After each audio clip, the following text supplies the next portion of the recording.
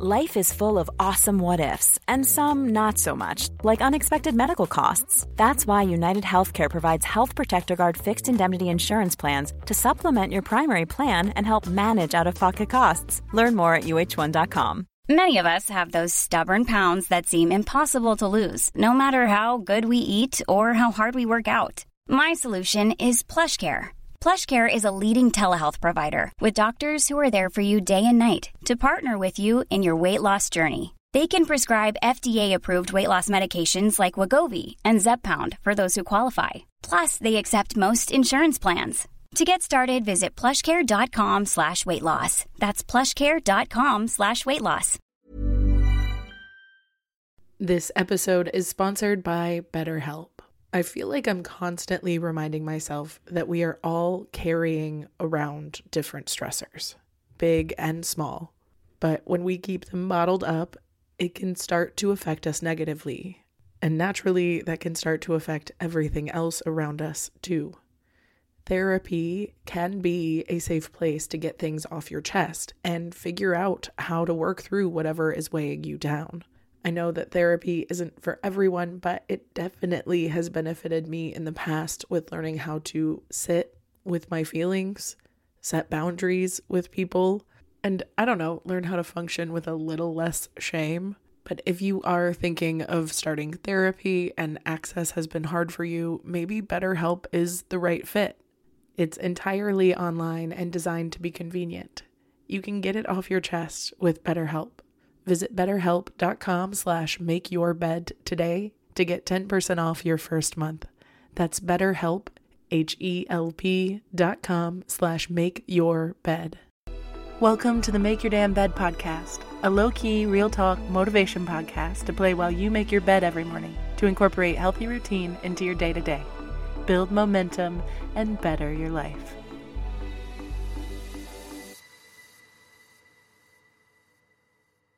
Good morning, sunshine. Welcome to another day of the Make Your Damn Bed podcast. I've been following the Climate Resilience Project on Instagram for a while, and a quote they shared a while back feels especially relevant right now, so I wanted to share it with you. The words are from Coming Back to Life by Joanna Macy and Molly Young Brown, which states, "Pain has a purpose. It is a warning signal designed to trigger remedial action. The problem, therefore, lies not with our pain for the world, but in our repression of it. Our efforts to dodge or dull it surrender us to futility. Or in system terms, we cut the feedback loop and block effective responses." And this goes for all fear. Fear is a signal to our bodies that we need to change something, whether about our interpretation or the situation that's causing the fear. This is why it's so valuable to learn how to embrace the emotion that is fear. While it may be uncomfortable to sit in for a moment, it is absolutely a friend of ours, which is trying to give us fair warning and adequate information to signify that it's time to change. It's time to fix it. It's time to get to a safer area. It's time to take action. And inspired by that Climate Resilience Project post, we can learn to embrace our fear. We can affirm that fear by saying our fear is a rational response to existential threats. And communities have faced existential threats before, but we have the courage to confront and be of service to this moment. If you are feeling bogged down by fear to the point where you're not able to act, lie down, breathe into it, in through your nose, out through your mouth, slowly, deeply, steadily, feeling where that air collects into your body. And by grounding yourself into the moment and remembering that you can find peace and safety and security within your body in moments that you may be experiencing this increase in fear, but by grounding in the present moment, remembering that emotions themselves are temporary and simply signals to us that we can and should take control when we're able, allows us to take the time and space from that emotion that we need to be able to take some action. For me personally, sometimes it's really helpful to just lean into the fear and really let my mind go in on what the worst case scenario is one time, just so I can assess it and dissect it and go from there. But if I catch myself ruminating, I will push myself to imagine the world in which that fear does not exist, a best case scenario. And by imagining that best case scenario, I can see the gaps in the choices that I make in each situation, the one versus fear, or the one where I am safe and secure and in love or whatever. And oftentimes there is an overlap of action I can take in the place of safety, security, and love that can unite and connect that bridge that is technically the thing that is disconnecting me from my potential best future because of these fears. So there's often some actionable steps and choices we can make within this strategy by not letting ourselves overthink a situation, but allowing ourselves to think about it from two very different perspectives and then assessing it for what could be changed to bridge that gap or make it a little less disconnected in the real time. Because it's really not about getting rid of fear. It's not about telling yourself to not be an overthinker if you're an overthinker. It's more about learning how to activate those strategies to become less cumbersome and less toxic and more of a skill that you use as a tool to make yourself feel more secure and confident and prepared and ready. Because there is value in being an overthinker if you don't let that overthinking take over who you are.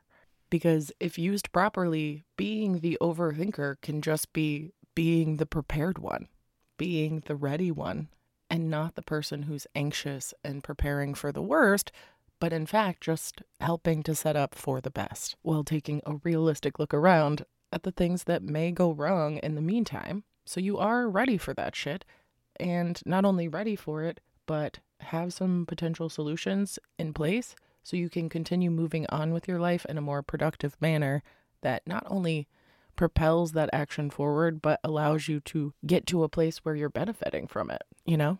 Because we do all have stuff we need to unlearn about society and the things that they've taught us and the way that they've taught us to think about and process emotions. But I really don't think everything needs to be completely unlearned.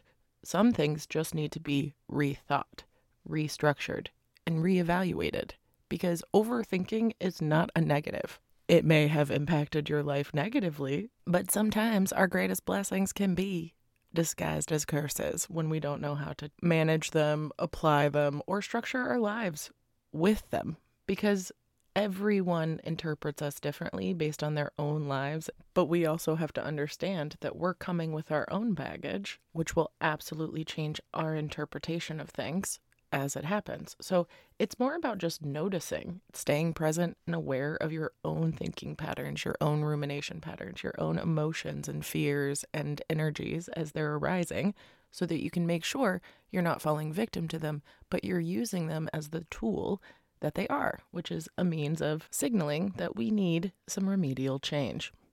Either way, I hope the rest of your day is magical. I love you so damn much, and I'll talk to you tomorrow while you make your damn bed. Thank you so much for listening to another episode of the Make Your Damn Bed podcast. Don't forget to subscribe so you never miss a day. You can also follow us on Instagram for quotes and content directly from each episode at MYDB Podcast, or subscribe to the newsletter on www.makeyourdamnbedpodcast.com. If you can rate and review us on Apple Podcast, or just share this with someone you think might get a kick out of it, it can and has made all the difference. So thank you. I've been your host, Julie Merica, and I hope you have a wonderful day. I'll talk to you tomorrow while you make your damn bed.